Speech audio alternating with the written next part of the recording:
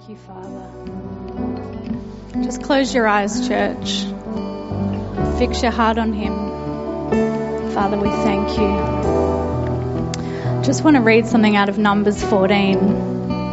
And it's where, the 12 spies went in, and how many know that 10 gave the evil report of unbelief, but there were 2 that believed. And that was Joshua and Caleb. And Joshua says, if the Lord delights in us, then he will bring us into the land and give it to us, that land which flows with milk and honey. Verse 9, only don't rebel against the Lord. Do not fear the people of the land, for they are our bread. For their protection has departed from them, and the Lord is with us. Do not fear them. And how many know that the promised land was already promised, but the people actually had to go in and possess it? They actually had to take part in the fight. The fight had already been won, but the people had to wage war.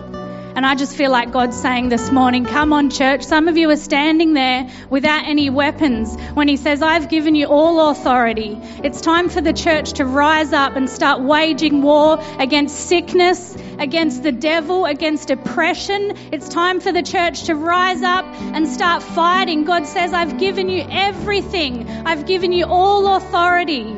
Come on, church, pick up your weapons.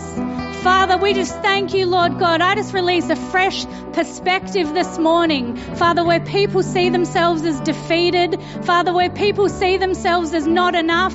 Lord, I just pray that you speak into their hearts. Father, you show them who they are. The Bible says, resist the devil. We resist the devil, and he shall flee from you. Not he might, he shall, he will. Father, we thank you for that fighting spirit that rises up this morning. Thank you, Father. Spirit of faith, I just release that over you this morning. Receive that. Just what Pastor Pete was saying. He's giving out something by his Spirit this morning. Receive that fighting spirit in Jesus' name. All authority has been released to us, church. This town is ours in Jesus' name. Thank you, Father God. Such victory, victorious church.